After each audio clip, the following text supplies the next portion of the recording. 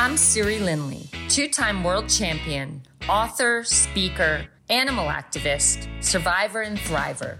I have found a way to overcome every challenge and to take the impossible and make it possible. On my podcast, we're going to talk real life. We're going to get vulnerable. We're going to go first. You're not alone in your fears, your doubts, or your worries. The most successful people in the world have them. Stick with me on this journey. I will help you harness your power, claim your magic, and create the life that you dream of.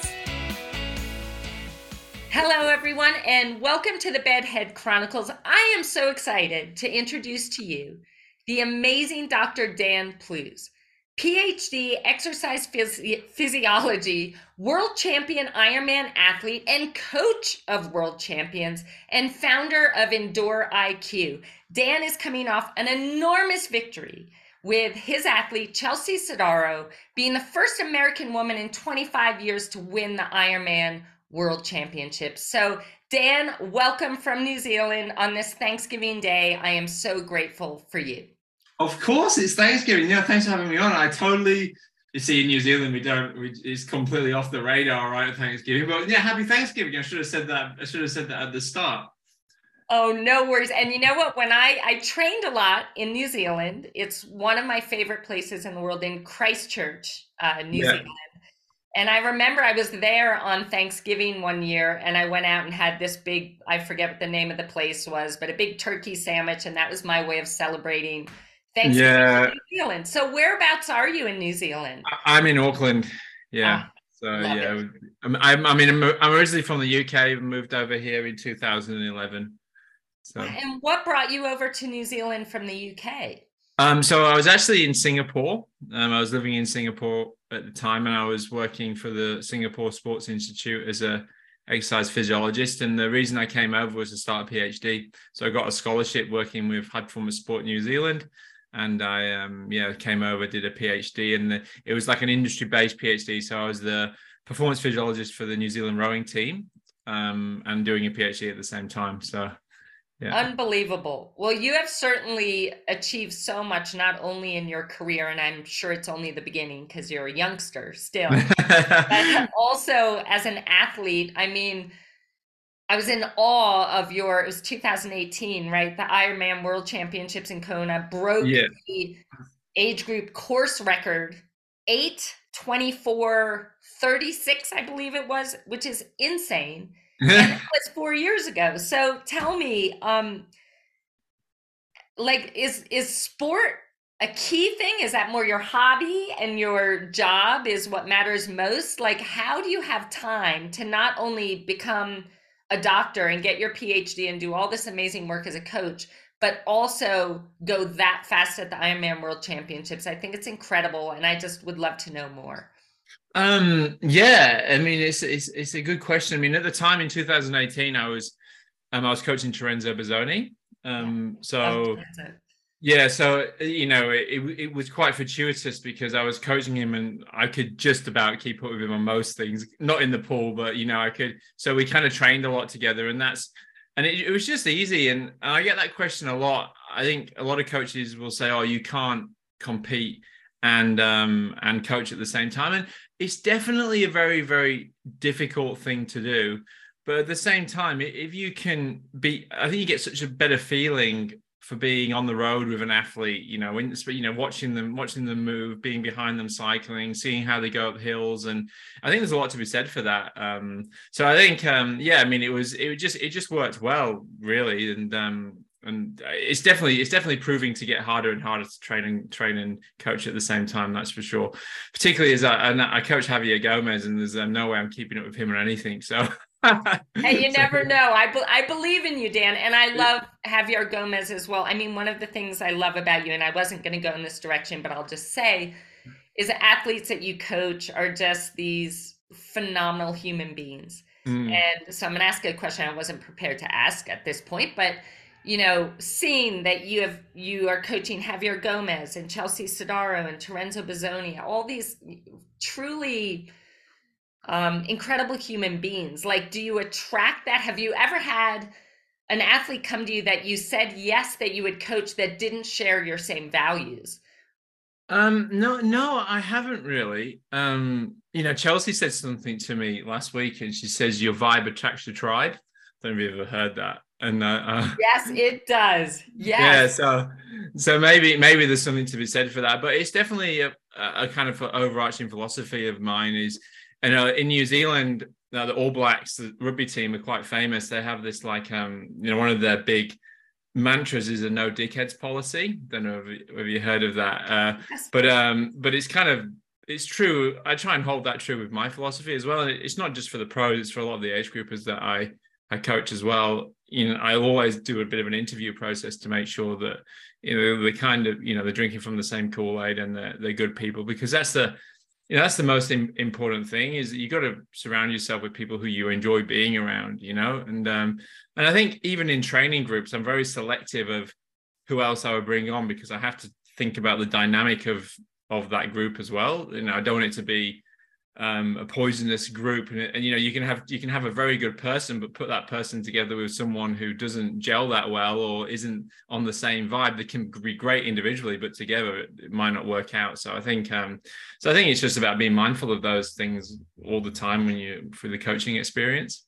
Yeah, I agree with you 1,000,000%. And I have, in the history of my long career coaching, I remember at one point having one athlete that could have been, maybe the best athlete in the world, but if they weren't the right fit for the group, it's deciding, rather than keeping this one person that could be unbelievable, I'd rather have everyone else, race to their highest potential. And I think protecting your culture in that way, as far as, keeping everyone that is in your group shares your values and has that attitude that you want, that attitude that brings out the best in everyone, is just so incredibly important. So amazing what you've done. And back to what you're saying about, racing and coaching. I always have kind of encouraged my own athletes to coach, because I feel like when you're telling someone else, giving them the best advice, you tend to give yourself better advice. Yeah, I don't know, you as an athlete, the things that I get frustrated with sometimes with my athletes, they have a day off and they think they've lost all their fitness in that one day off. And it's like, what? That's just crazy. You've lost all perspective. But I remember being that way yeah. as an athlete as well. But as a coach, you simply can't fool yourself, because you know what the truth is. So I think it actually can make you a better athlete for that matter. But I guess what you're Yeah, saying, for sure. And I also think I haven't done an Ironman since 2018, and I haven't really done. I've done like 170.3, which I did in 2020. But I decided after I turned 40 in October, and Chelsea just won Kona, and I was all motivated, and I thought, oh, Ironman New Zealand was on the 10th of December, so I thought, oh, let's do a short build and see how we go. And it's amazing how much so I haven't trained properly in a very long time. I've always kept pretty fit, I've always been active, but there's a big difference between like just training as you want and actually training to do well at something, because suddenly you're exceptionally tired, you're doing really, especially for an Ironman, you're doing 5-hour bricks and yeah, all this kind of thing. And you forget, I had forgotten how tired you feel, after you do on a Saturday, I might go out and do a 5-hour brick, and then I'm absolutely exhausted. And then I've got a 3-year-old and a 5-year-old to try and entertain. And it's really, really hard, I have to say. And it's really, it's a completely different thing. When I was training for Kona, my little girl, she was a newborn. So she was, less than a year old. She turned 1 the day after the race, actually. But it was a lot easier, because she's quite, she didn't really do much, but now 5 and 3. oh my God. Yeah, it's different story.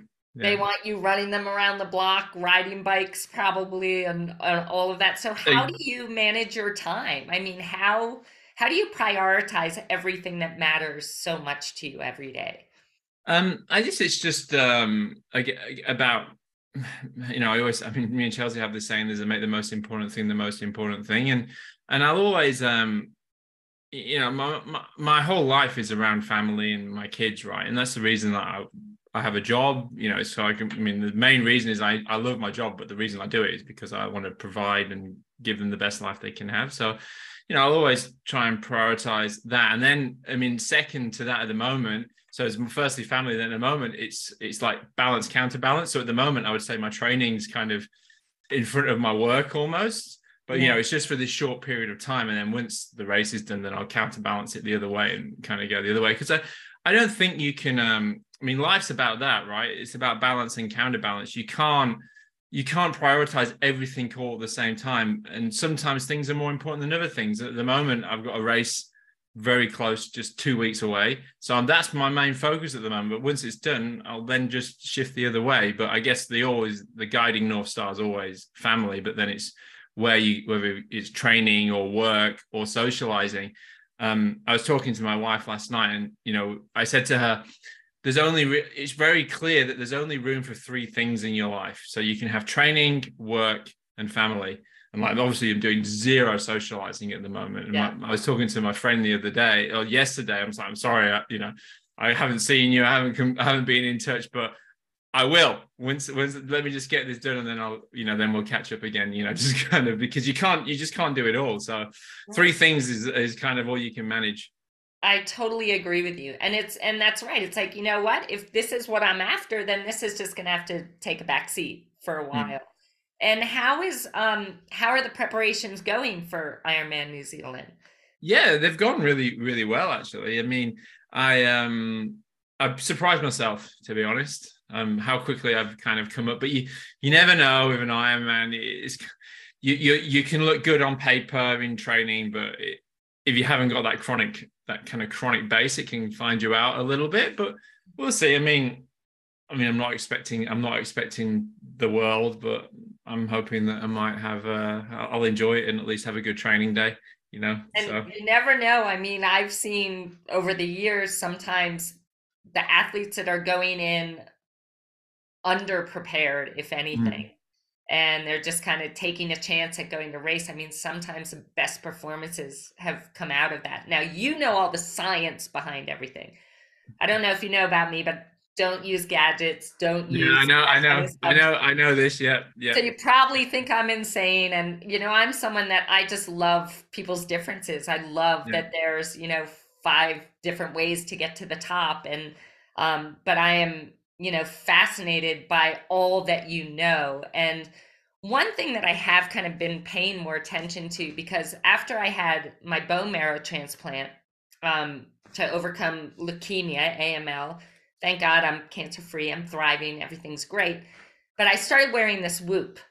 And it's the only gadget I've ever kind of worn in my life. And that being said, with my athletes, they do use power. I don't allow them to look at it. I use the data to help me plan their training, but I just don't want their heads, judging themselves every minute of every session. But for me, I started wearing this Whoop, and obviously I had to start paying attention to my HRV. And what happened, which was actually kind of terrifying, is after my transplant, I mean, my HRV was like 18. And now, the highest it gets is like 45. I feel amazing. But I would love to ask you personally, after something like that, and I don't know how much you know about things like transplants and stuff, but your HRV being affected by something like that. So basically, I have the immune system of a 2-year-old right now, a 2.5-year-old. Now, I would think because your HRV kind of gets lower and lower as you get older, that I should have this like HRV of 120 or whatever it is. But tell me about the importance of HRV and how integral that is for you, for not only your own training, but for the training of your athletes. Yeah. So give a bit of background on what HRV is first. Yes, please. Yes, perfect variability for everyone, but I am not the one. This is why we have Dan here. So HRV, it's basically, it looks at your autonomic nervous system. So there's 2 sides to your autonomic nervous system. There's a sympathetic side, which is kind of fight or flight, more of a stress response. And then there's your parasympathetic side, which is more rest and digest and kind of more of a relaxation state. And it's it's called the sympathovagal balance. It's not like there's one on and one off. It's kind of like this balancing seesaw. So if you're more parasympathetic, so you're more rest and digest, you're by default less sympathetic, and vice versa. And the reason HRV is useful is because it gives you insight into what you're predominantly at a given time. So if you're a higher degree of variability, so it's looking at the gap between heartbeats. So the more that gap is varying, the more parasympathetic activity there is, and the less that gap is varying, the more sympathetic activity is. So when we exercise, people will know that the heartbeat is very, very regular. So it's very consistent, almost like the beating of a very consistent drum. But if you're at rest, it's a little bit less regular. You can sometimes feel that, you know, the gaps between the beats isn't exact. So if we're at 60 beats per minute, it doesn't mean the gap between every beat is 1 second. It's actually varying all the time. And the reasons that's interesting, because then we can start to get an insight into, from a health perspective, you know, we don't want to be stressed all the time. You know, right. with the world that's going on around us, there's, you know, we have work stress, family stress, all these kinds of things. It's very bad for our health. And HRV came around originally. It was bought in a more medical sense for all-cause mortality and it was really very highly linked to cardiovascular diseases and even other things like high blood glucose, which is also linked to cardiovascular diseases. So we want to be more parasympathetic from a health standpoint. Right. My PhD looked at how you can use HRV to track positive and negative adaptations to training. Yeah. And I think when it comes to me, obviously I'm quite scientific in my approach to training, and I always think that the most important things to get if you're a coach is that you have to understand the stimulus, and then the other side, you have to understand the response. So you can't have one of those in isolation. You can't only have the response, and you can't only have the stimulus, because unless you're looking at both the things, you have no idea what's going on. So on the stimulus side, you know, you're looking at making sure the training is correct. It's very specific to the event. It's very specific to the individual and their requirements. So if that's correct and training loads where it needs to be, and it's increasing, and there's like the chronic training loads increasing gradually, you can be sure that that's really good. But on the other side, you then need to know are they adapting properly to the training? And if those two things are in place, you can almost 99%, apart from there's a bit of a mental game when it comes to racing, you can be 99% certain that they're going to be getting fitter and they're going to be improving. And that's how I use HRV, but it has to be in conjunction with what's training. It's I always tell my athletes and all I coach a lot of coaches, I always say context before content. So what's the context of what the content is? It's the same in training, it's the same in the response as well. Okay, you just explained that so beautifully.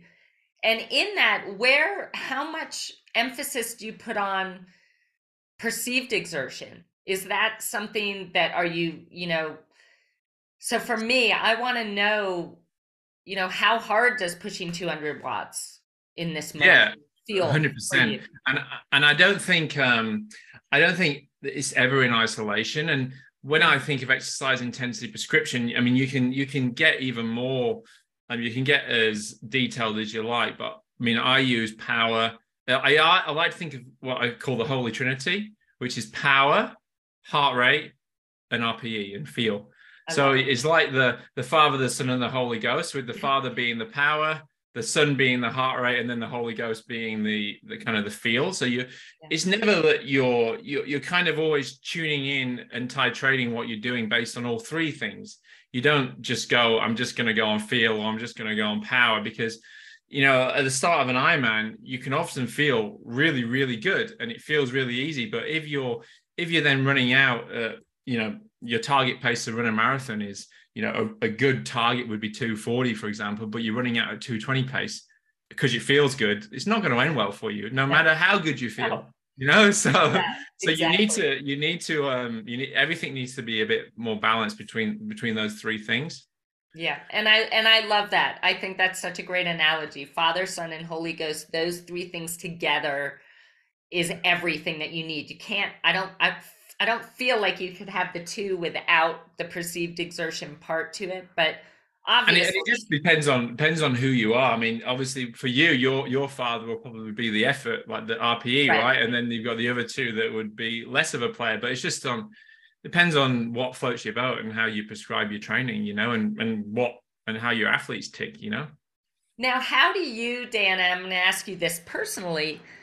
I feel like so many athletes can get so wrapped up in the numbers that they lose themselves sometimes in the judgment of it all. The moment they start seeing, for example, my HRV has been so low for the last 2 weeks, what's wrong with me? Suddenly there's a problem.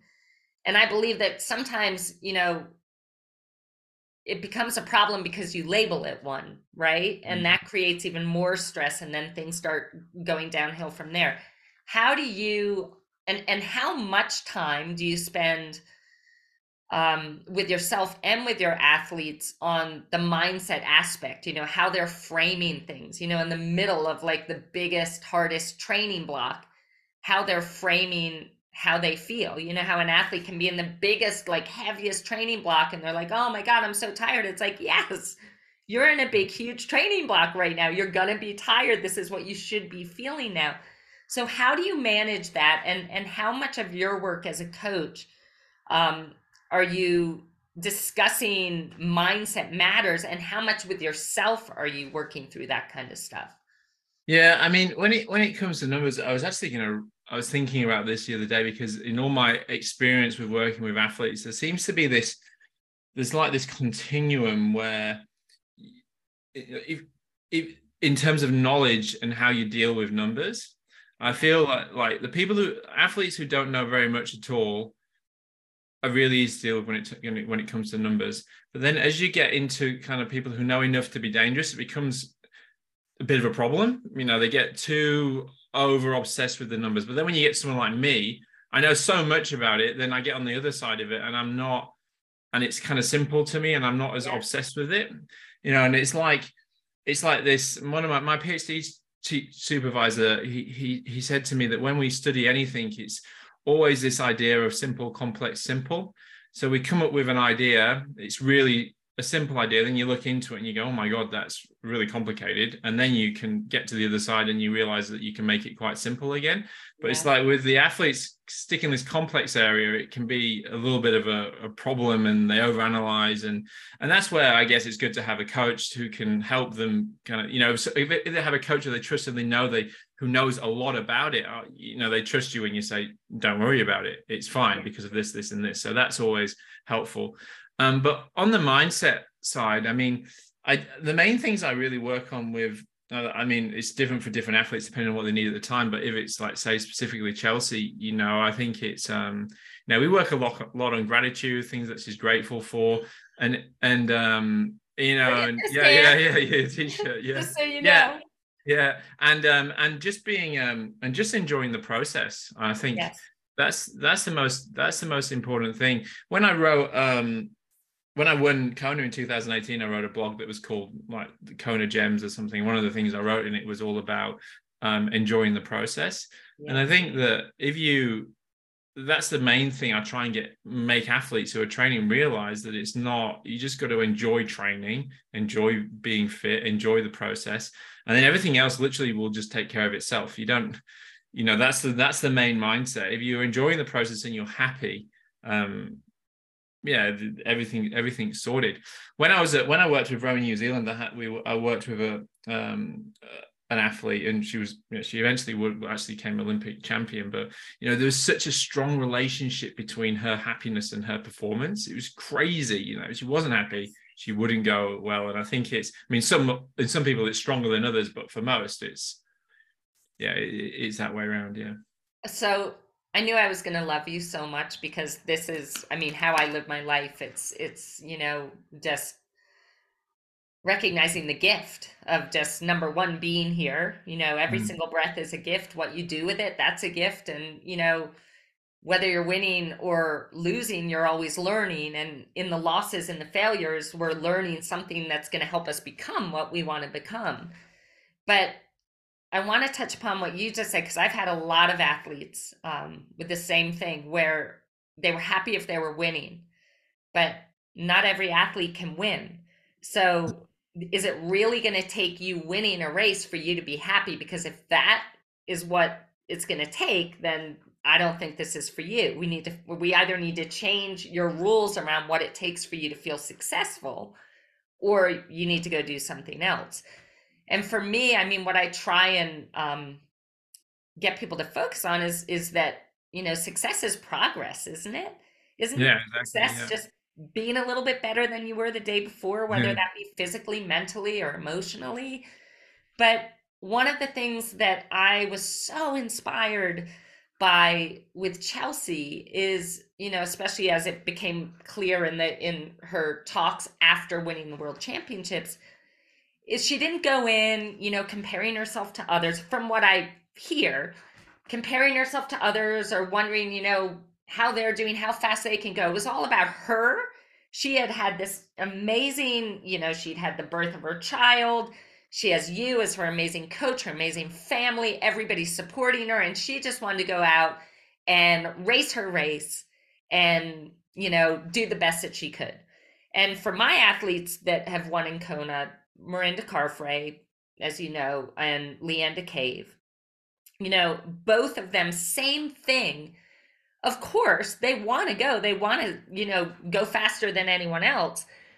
But the key was that they were just racing their race. And that's all that mattered. They couldn't think about where anyone else was at any given point in time. But in that, is that something that she innately had? Or is that something that you worked on together? The importance of racing her own race? I think both really. I mean, we were very, very specific over what she had to do in the race in terms of numbers and heart rates and what she had to hold. And I think, and that's the cool thing about Ironman is you can only do what you can do, really. It's such a long race. Over an Olympic distance, you can play a bit more of a tactical game and you can race, but you can't play someone else's game. Otherwise, you're just gonna come undone. And that's all we did is that, I said, hold this power on the bike. These are the kind of heart rates you should be looking at. Conserve your energy as much as you can. If you can be behind legally, behind someone, and you can ride at less power and conserve your energy, brilliant. Yeah. And then on the run, run this for the first 10K, run this for the second 10K, this, I'm lucky that, like, with the training, I had a very good idea of what I thought she was capable of. So, we had a pretty good race plan in place, and also the nutrition and everything. And it's just like, you can just, it's the same as the training. You just focus on the process during the race of power, pace, nutrition. And what more can you do, really? She was very nervous before, but I said to her, what have you got to be nervous about? All you can do is do this. That's all you do. Follow the instructions. Do what you do every day, right? Yeah. Yeah. But don't you feel like a little bit of nervousness is good? Like, would you worry? Yeah, but I think it's like always, it's unavoidable, right? Totally. You just can't help it. So I think, but calming nerves is always a good thing because the nerves are always high anyway, right? So right. Yeah. And it's the meaning you give it. I remember, racing, but also now if I'm going to give a speech, like my heart's pounding and my hands are shaking, I'm sweating, and instead of saying, oh my God, I'm a mess, I'm a wreck, what's going to happen? It's like, okay, I'm ready. Like, these are the steps that I'm ready. I think, she said to me before the race, and I said, oh, nerves just means something exciting is about to happen. Yes. I love that, Dan.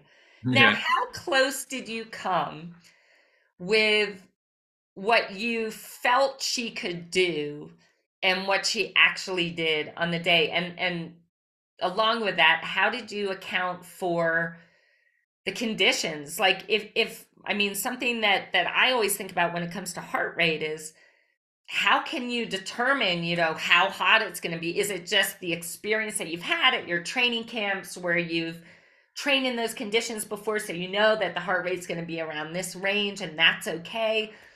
I know I'm asking like 20 million questions in one, but from the beginning, how close did you come? How close did she come to what you felt she could do? Yeah. So we had a training camp out there not long before. So I had training data from Kona, so that always helps. So I can like exact numbers and exact paces that I know she'd done in training. I mean, and before the race, I don't really talk about other athletes very much, but before races with my pros, I'll always ask them to give me give me for the swim, give me the best, the best, the likely, and the worst case scenario. Same with the bike, the best, the likely, the worst case scenario. So the swim, she started off on a good foot because the best case scenario was in the swim. She came out with the swimmers that we said would be the best case scenario, so that was ideal. So that was kind of one job done. And then on the bike, we had power numbers that I knew she could hold out there. She'd done it 1,000 times out there before.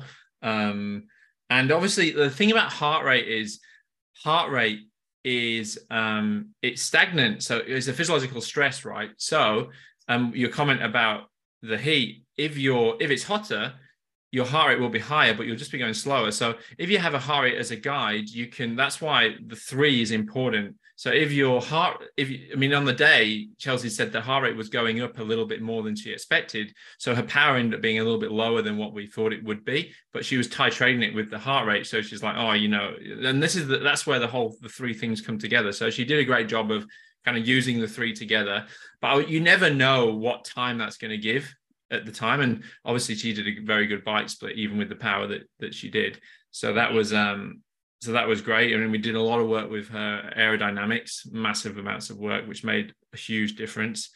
And then on the run, I said to her before that she'll run between 250 and 255 with the training data that she'd done.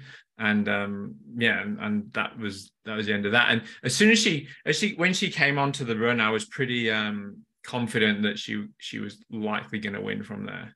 Yeah. I was probably the only person thinking it at the time, but Oh my but God. I knew that she'd run between 250 and 255. She was 3.5 minutes down on Daniela and Lucy, and they weren't going to be running much faster than 3 hours. So I thought it was game on. But you never know what's going to happen, of course. But yeah.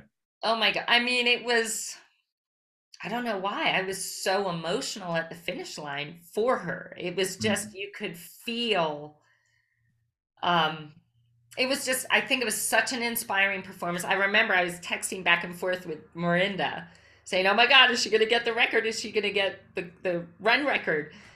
And I was like, I don't know. I think you're going down today, Rennie, because she just, and I don't know. I think it was very close, but It was still 2 minutes, I think. 2 minutes, I think. I don't think it was a full 2 minutes. No, I think it was Yeah. more like a minute something. Although Rennie will kill me if it was 2 minutes. But anyways, it was so incredibly inspiring from start to finish, and just her laser focused. You could tell in watching her that she wasn't reacting to anyone. She was just doing her thing. And to me, I just find that so incredibly inspiring, because that's what I hope for all my athletes to be able to do on race day. Now, were you afraid that she was going to beat your time? Um, Or did you want her to? Was it like, please, come on, you can do it? I wasn't fussed either way, really. But I mean, when she came off the bike, it wasn't going to happen, because she did the same bike and she was 10 minutes slower on the bike, and then it was the same swim. So she would have had to run. She would have had to smash Winnie's time. Would have had to run a 240. Yeah, right. 240. Oh my God. But how helpful was that, knowing that here you have this athlete that, was going to be within, say, 15 to 20 minutes from your best time? Like, because you're thinking how fast she can go and could be around your time. Was that helpful to go back to your own training and do some of those same sessions, look for some of the same, like power and paces, knowing that she was going to be in that range? Was that helpful for you, or did you? I mean, it definitely wasn't a hindrance. I mean, this is such a different athlete to me. We didn't really do that many of the same sessions.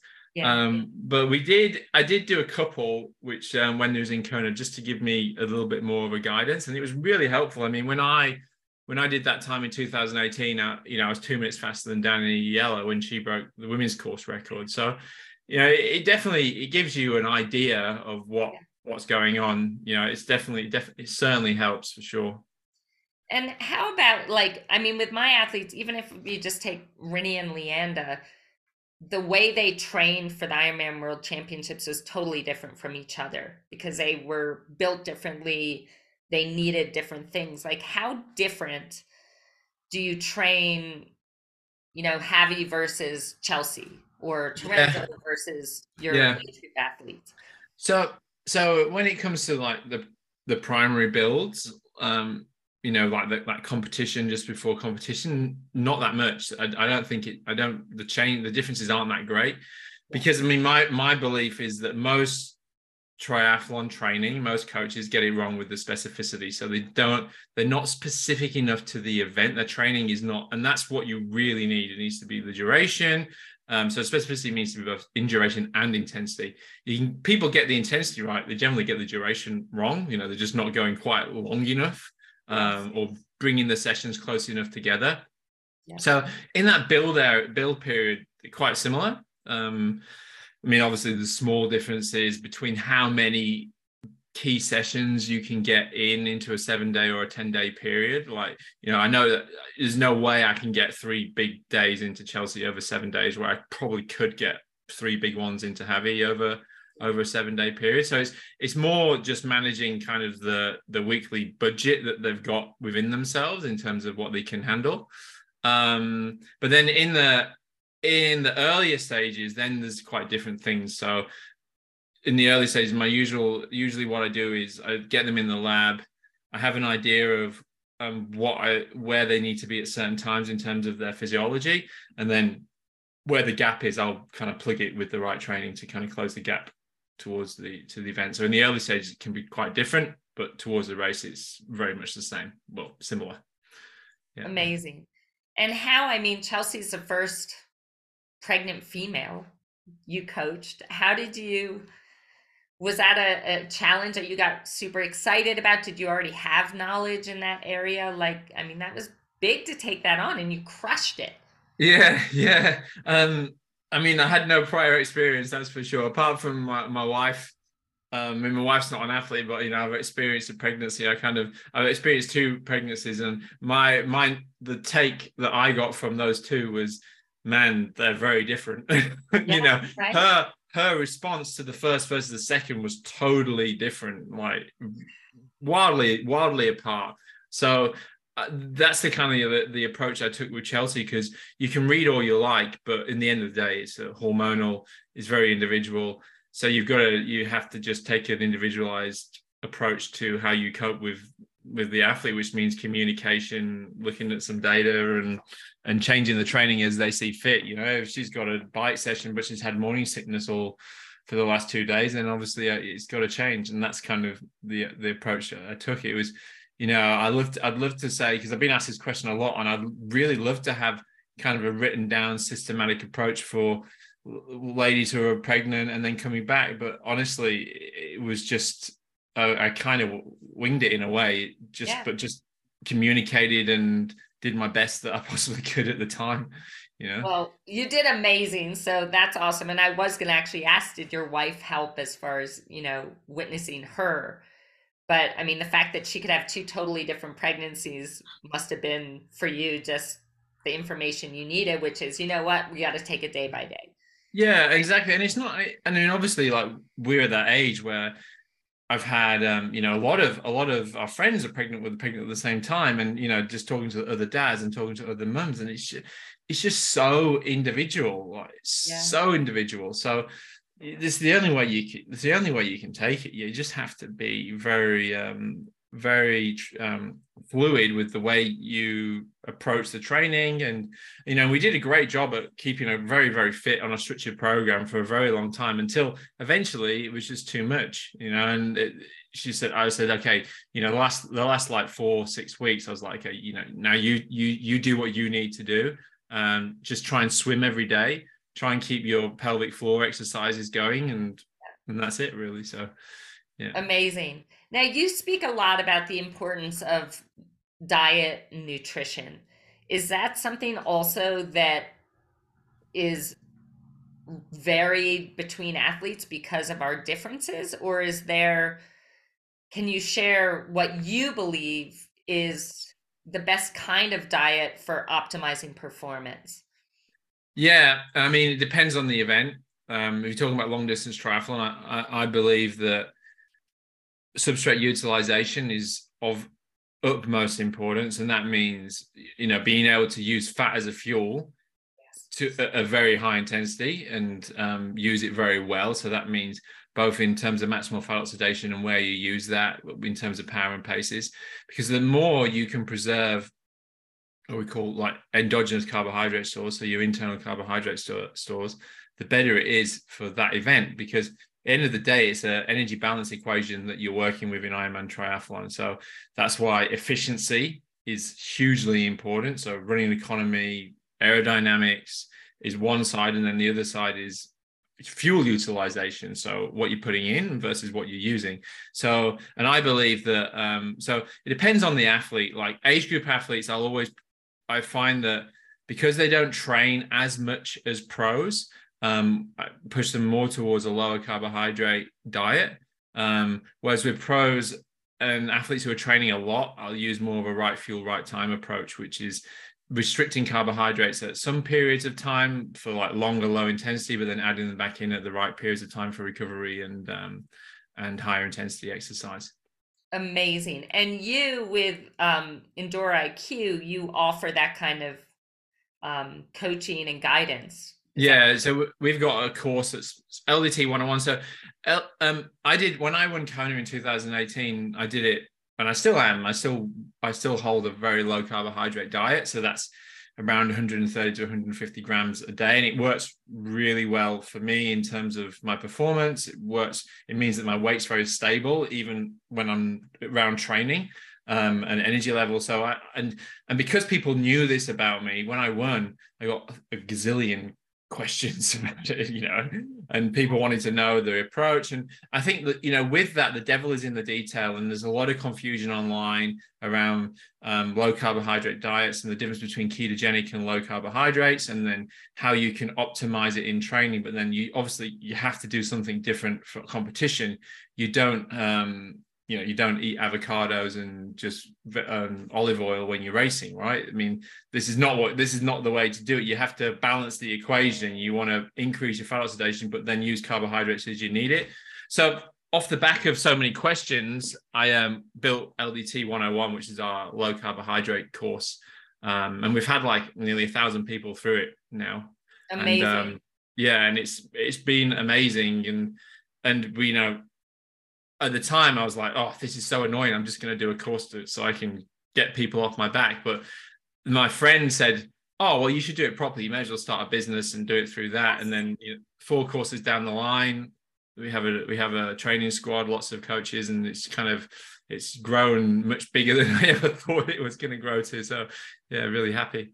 I think that's absolutely incredible. Congratulations. And it's needed. I mean, Yeah. I feel, for all the athletes I coach and athletes that I know, I would recommend this to all of them to figure this aspect of it out, because you look at Kona and people that think they can go into that race without a specific plan are in for not a fun day. Because I Yeah. truly believe that can be the one thing. You can be in the form of your life, but you don't hit that right, and it's over. So Yeah, I totally agree. And if you look at like a race like Kona, like what I always see when I go and watch these races, I always saw 3 like major problems. Number one is bonking, obviously, like running out of energy. It either happens last 40K of the bike, or even halfway through the marathon. Happens to probably 80% of the people who totally, are racing. yeah, Another one that I think is interesting is that you often have a lot of age group athletes who are training 20 hours a week, and they look like a sedentary person. They've got the same adipose tissue, same levels of body fat as someone who's not training. And I'm like, how is that even possible? clearly there's something going on hormonally. And then the last is that they get gastrointestinal distress and they don't finish. It's the number one reason for DNF is that they're trying to follow some massively high carbohydrate guidelines, taking 90 grams an hour just because they heard that that's what Christian Blumenfeld does or whatever, it's just not needed when you've got someone who's like Christian Blumenfeld, who's probably doing 310 watts versus an age group who's doing 200 watts. Think of the difference in calories per minute. It's totally different. So you have to, so I think, those three things can all be answered. All those three problems can all be answered with the correct lower carbohydrate diet. So, and that's what we bring out in the course, and we tell, these are your three problems. These are how to solve it. So you guys, I'm telling everyone here, don't be silly and not do this. I mean, truly, I think, especially with a world championship race, what would you say are the three key things to do well in a race like Kona? The three key things. Three key things, obviously, is consistent training. Number one is being, training day in, day out, being consistent, not getting injured. I think for Kona, you have to take the heat seriously. So if you don't do something very, very specific towards your heat preparation and acclimation, you may as well not bother showing up. And then number three is, I don't think it's even necessarily for Kona. It's just the fact that it's an Ironman. You have to take care of your substrate utilization. You have to make sure that you can balance the energy equation, and you can think of both sides of the coin. And that you can either take in a lot of carbohydrates, or you can take less carbohydrates and increase your fat metabolism. For me, the safest is to always take less carbohydrates and increase your fat metabolism, because the moment you start really cramming up to 90 grams an hour, you have to use a mix of both fructose and glucose. That then becomes more like you're on the knife edge then of gastrointestinal distress and everything else. And I just don't think it's as good for your health generally. So yeah. Oh my God, this is such amazing advice. What would you say, Dan, and you can think of your own career as an athlete as well, are the biggest kind of saboteurs of performance that athletes get caught up in? I think many athletes put too much pressure on themselves to do well. I think, and they get in their own head a little bit before racing, and you see it because those athletes are the ones who are doing stupid things before a race. Suddenly they're tinkering with their bike the day before the race, or they go out and do a run much harder than they should. Almost like I almost see it as like they're making a reason not to have a good race. They're my God. Yes. They're creating the reason to not have a good race. I think that's self-sabotage. Yeah. I think that's one thing.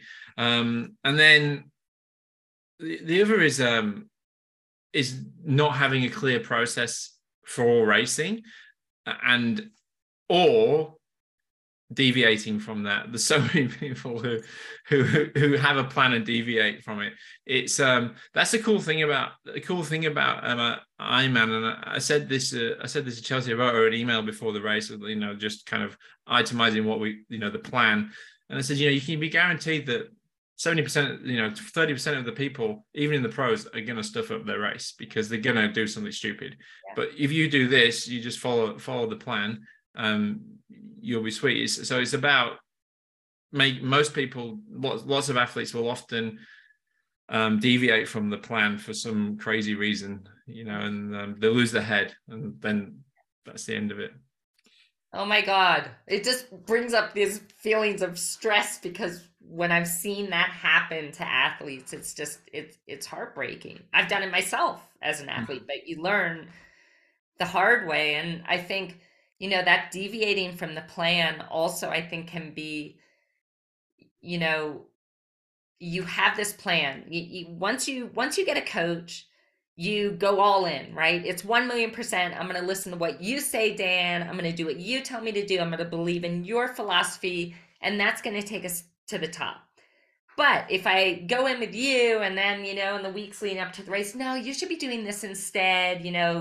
I would do a little less than what Dan's telling you to do. And if I go and do that, that I feel is always, complete self-sabotage, because there may be 4 or 5 different ways to get to the very top, but that does not include doing a little bit of each of those 4 different ways of doing it, right? Yeah, well, I know some age groupers who they must have more than one coach, and I think that's just so problematic, because then they start cherry picking what they want, and yeah, that's always a problem.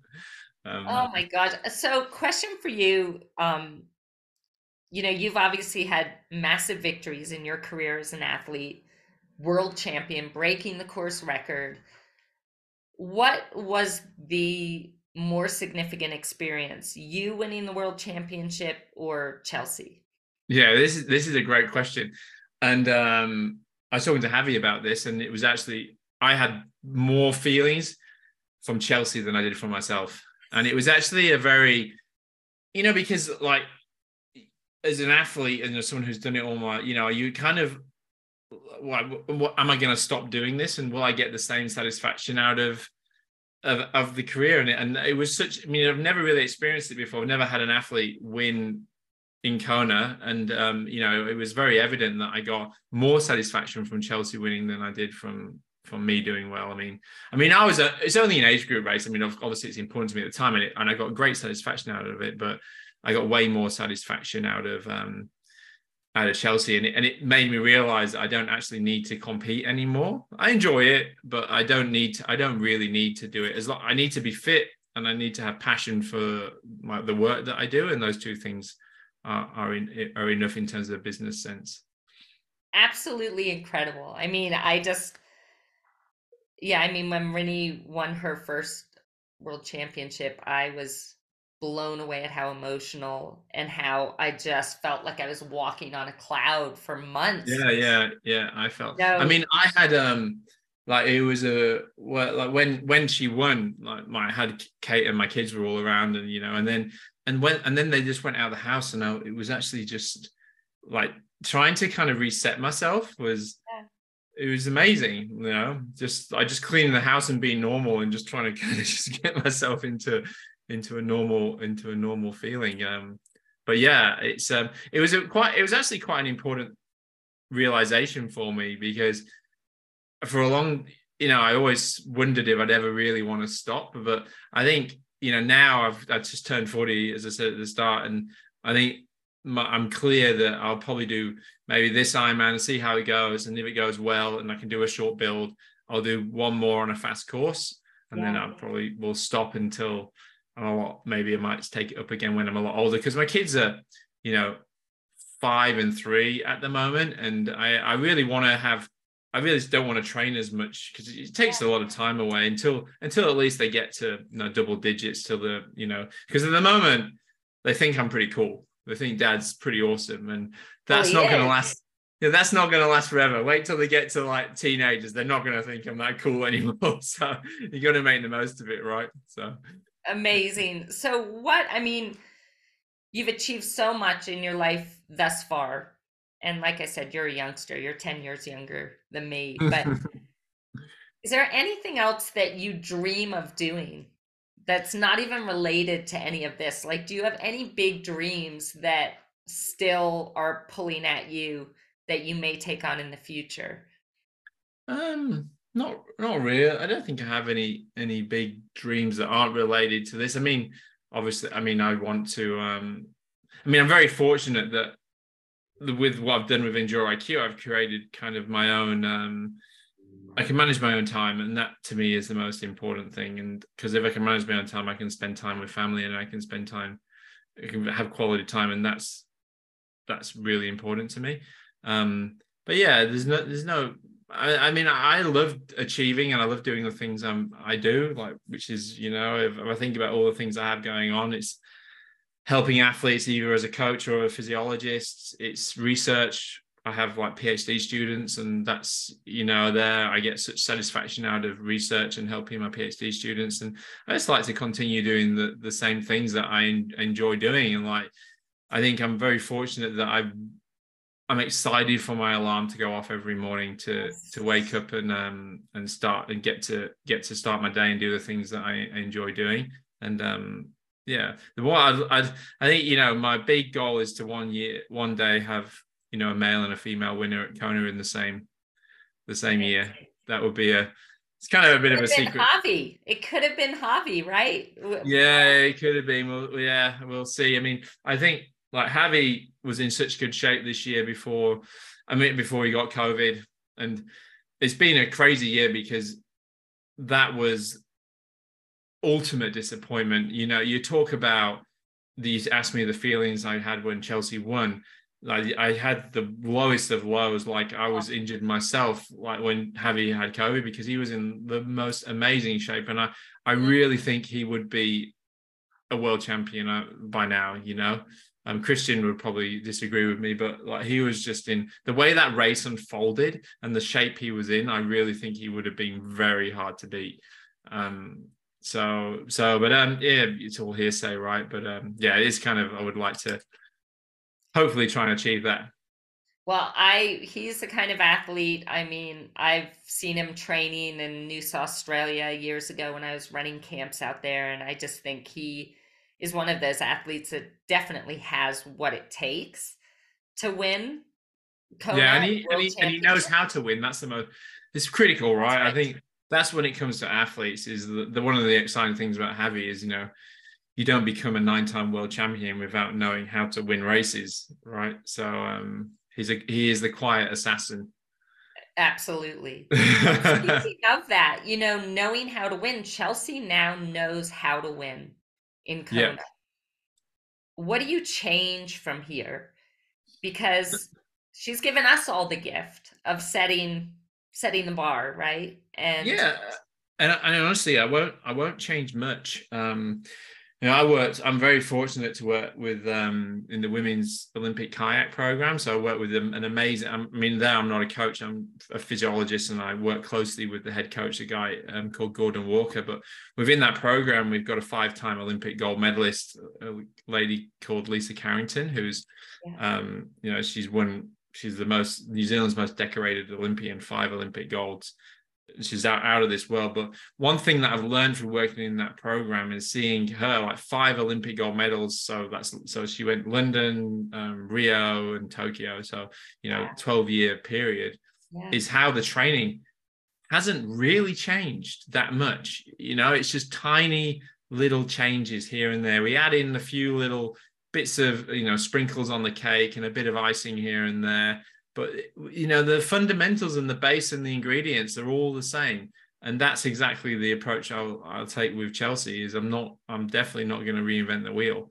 It just be looking for small little incremental gains. And I think that would serve as well. And, you know, we can keep the mental side of, you know, next year's going to be a whole different story. She's going to be favorite going in. She's going to be the defending champion.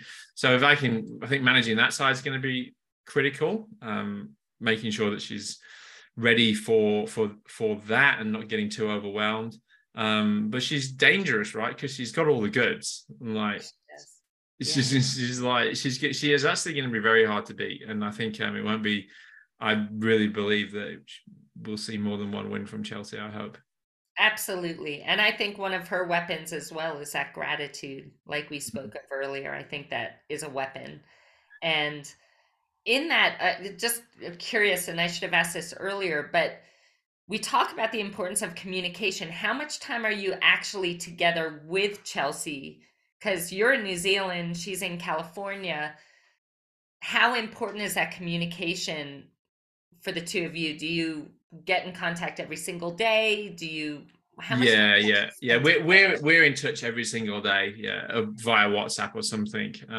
Mainly via WhatsApp. We're in touch every day. I mean, we've only met in person once. Oh my Um, God, really? That's when yeah, incredible. Yeah. so we went in Pontevedra. We had a bit of a camp in Pontevedra where Javi's based last year. So that was the first time we met in person. I went to the Collins Cup with her, and so that was really good. She's hopefully coming out to New Zealand this summer. Hopefully that's the plan at the moment. But yeah, I mean, we're very open with the communication. We communicate every day, and this is the reason why I need. I'm very data heavy in the way I coach, because I don't see her. So if I don't see her, and you can definitely tell a lot from just looking in an athlete's eyes and speaking to them and seeing how they walk onto the pool side. For sure, I appreciate that, but I mean, I don't have that privilege, so I need data to help guide the way a bit more.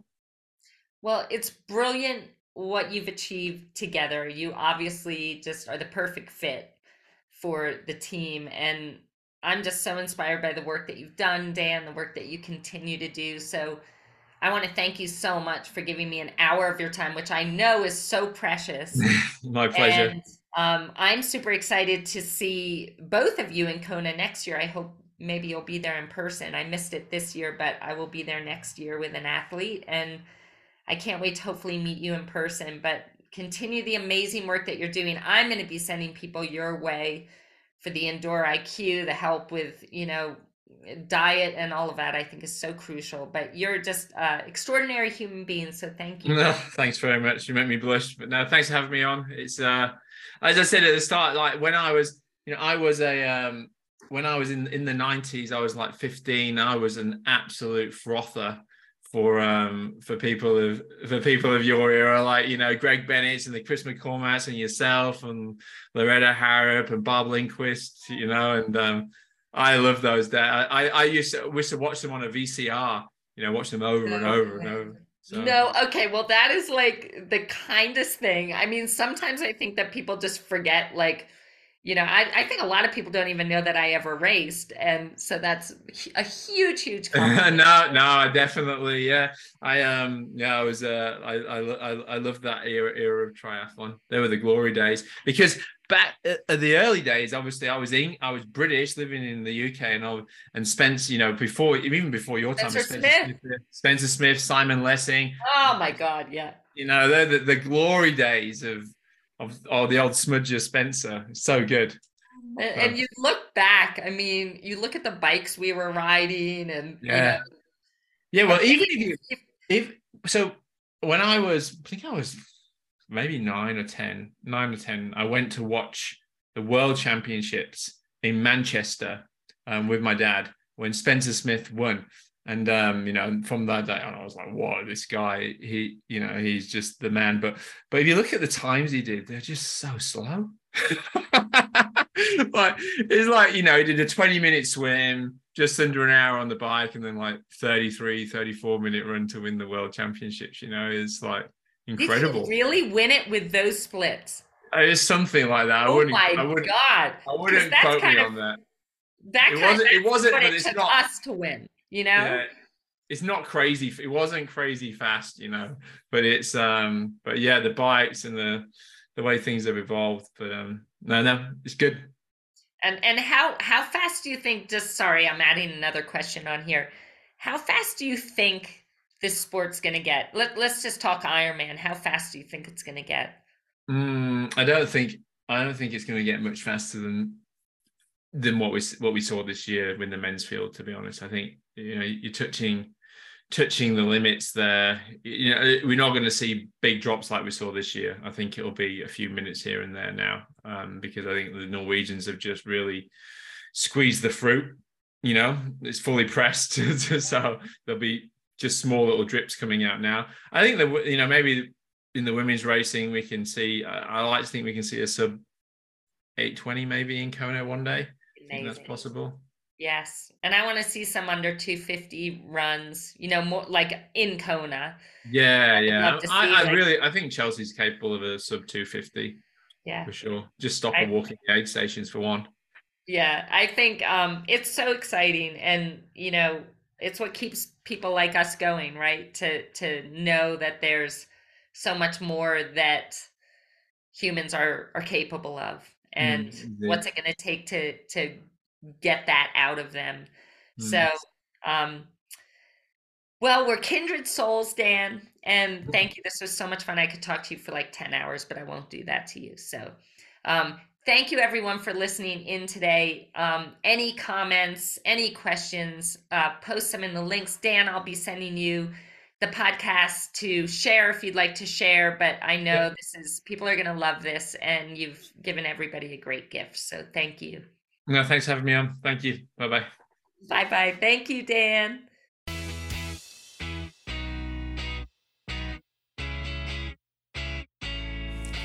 Thank you for listening and sharing this precious time with me. Please remember to subscribe and to leave me a review. You can find me on Instagram at Siri Lindley, Facebook Siri Lindley, and Twitter at Seltz, SELTS. You can also reach me via email at info@sirilindley.com. Have an amazing day and shine on.